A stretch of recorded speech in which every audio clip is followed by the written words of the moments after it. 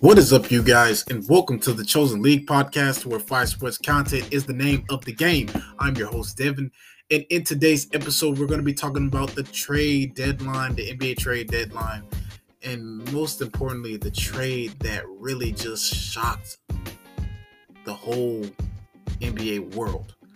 The trade between the Brooklyn Nets and the Phoenix Suns. Yes, the Brooklyn Nets have moved on from Kevin Durant and traded him to the Phoenix Suns. He's going over there with Devin Booker, who is a really great shooter. And now he's with the floor general, Chris Paul, CP3, the point guard. I mean, look at this roster of players. Look at this big three right here. When I look at this team is destined for greatness. I mean, we already knew what the Phoenix Suns were about. We knew that they were a talented team. We knew that this team had the potential of making an impact and actually going forward deep into the playoffs. And they've been to the finals before, but they fell short. But now this kind of reminds you of Kevin Durant.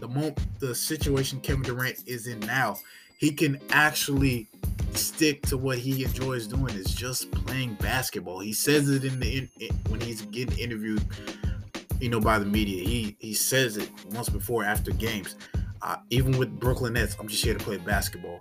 And the thing about this is the Brooklyn Nets, as a franchise, the organization, they've been making moves way before the trade deadline.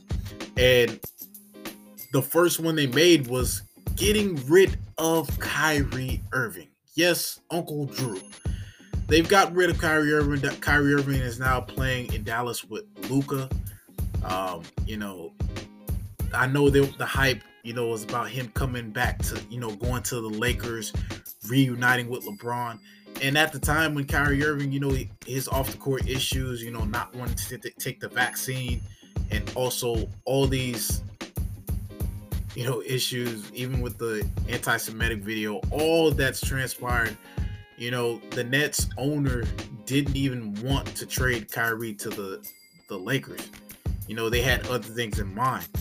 And when I look at this, it's like Kyrie Irving, at the time, Kyrie Irving wanted an extension. He wanted an extension with the Brooklyn Nets. Didn't get it, so he requested a trade. Now he's with the Dallas Mavericks, and he's just being Kyrie. Kevin Durant, their whole plan was after Kyrie, getting rid of Kyrie, they would look like they were going into the motion of really building a team around Kevin Durant, because Kevin Durant's he's the face of that franchise. He's the face of that team. He's the leader. And you got Ben Simmons on that squad, Joe Harris. And then now Spencer Dinwiddie coming back, but plans have changed. They just couldn't satisfy Kevin Durant. They just couldn't satisfy KD. And now KD's in Phoenix. He's going back to number 35.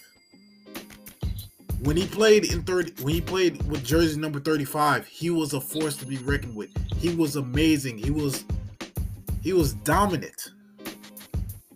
He was phenomenal. He put on a show. And let me just remind you guys, when Kevin Durant played in Golden State, I remember that interview he had. And he said, y'all know who I am. Y'all know who I am. I'm Kevin Durant. And that's what I believe is going to happen in Phoenix. Phoenix is a championship contender. There are multiple teams in the Western Conference. The Western Conference is going to be crazy. It's going to be a whole storm in the Western Conference. The Grizzlies, the Lakers, the Warriors, Phoenix Suns, maybe the Clippers. But I mean, with the Lakers, getting rid of Westbrook, I feel I know there was a toxic relationship there, but come on now. And bringing back D'Angelo Russell back in LA, the team that he got drafted by, it's crazy. This NBA trade deadline was just mind-blowing. There were a lot of highs, I mean, a lot of teams are getting much better. You know, there wasn't that many moves made in the East, as you could see. You know, the Heat are still trying to do what they can to get, you know, trade Kyle Lowry. You know, and it just is what it is.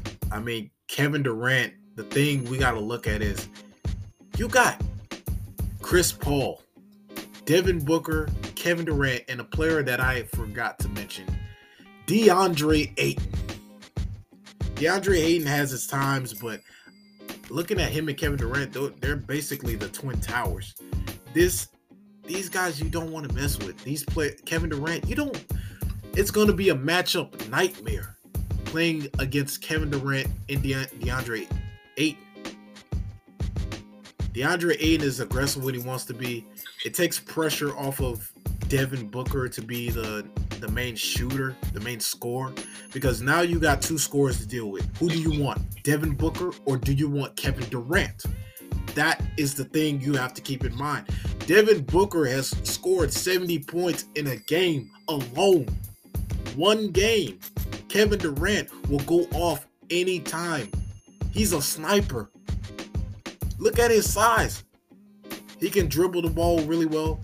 I mean, I can see a lot of second chance opportunities for the Phoenix Suns because you got two guys that could really rebound. You got DeAndre Ayton. You got Kevin Durant. Both guys are like over at least 7 foot. And looking at Chris Paul, he can facilitate and basically he has the opportunity to create. That's another problem. Chris Paul's a floor general. Chris Paul is known for passing. He can score when he wants to. When he needs to lead the way and will his team in to win, he can do that. Now look at this. Kevin Durant, at the time, he's a champion.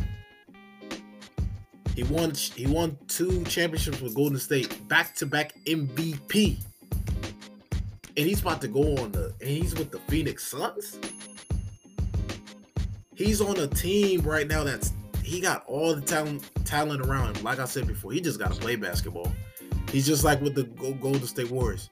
Golden State Warriors, 73-9 team. They had 73 wins. Now he's with the Phoenix Suns, 64 wins. Do you know how much of a scoring nightmare this team is gonna? Man, look, Phoenix is on the rise. They're not playing. They coming for everybody. They want to win now.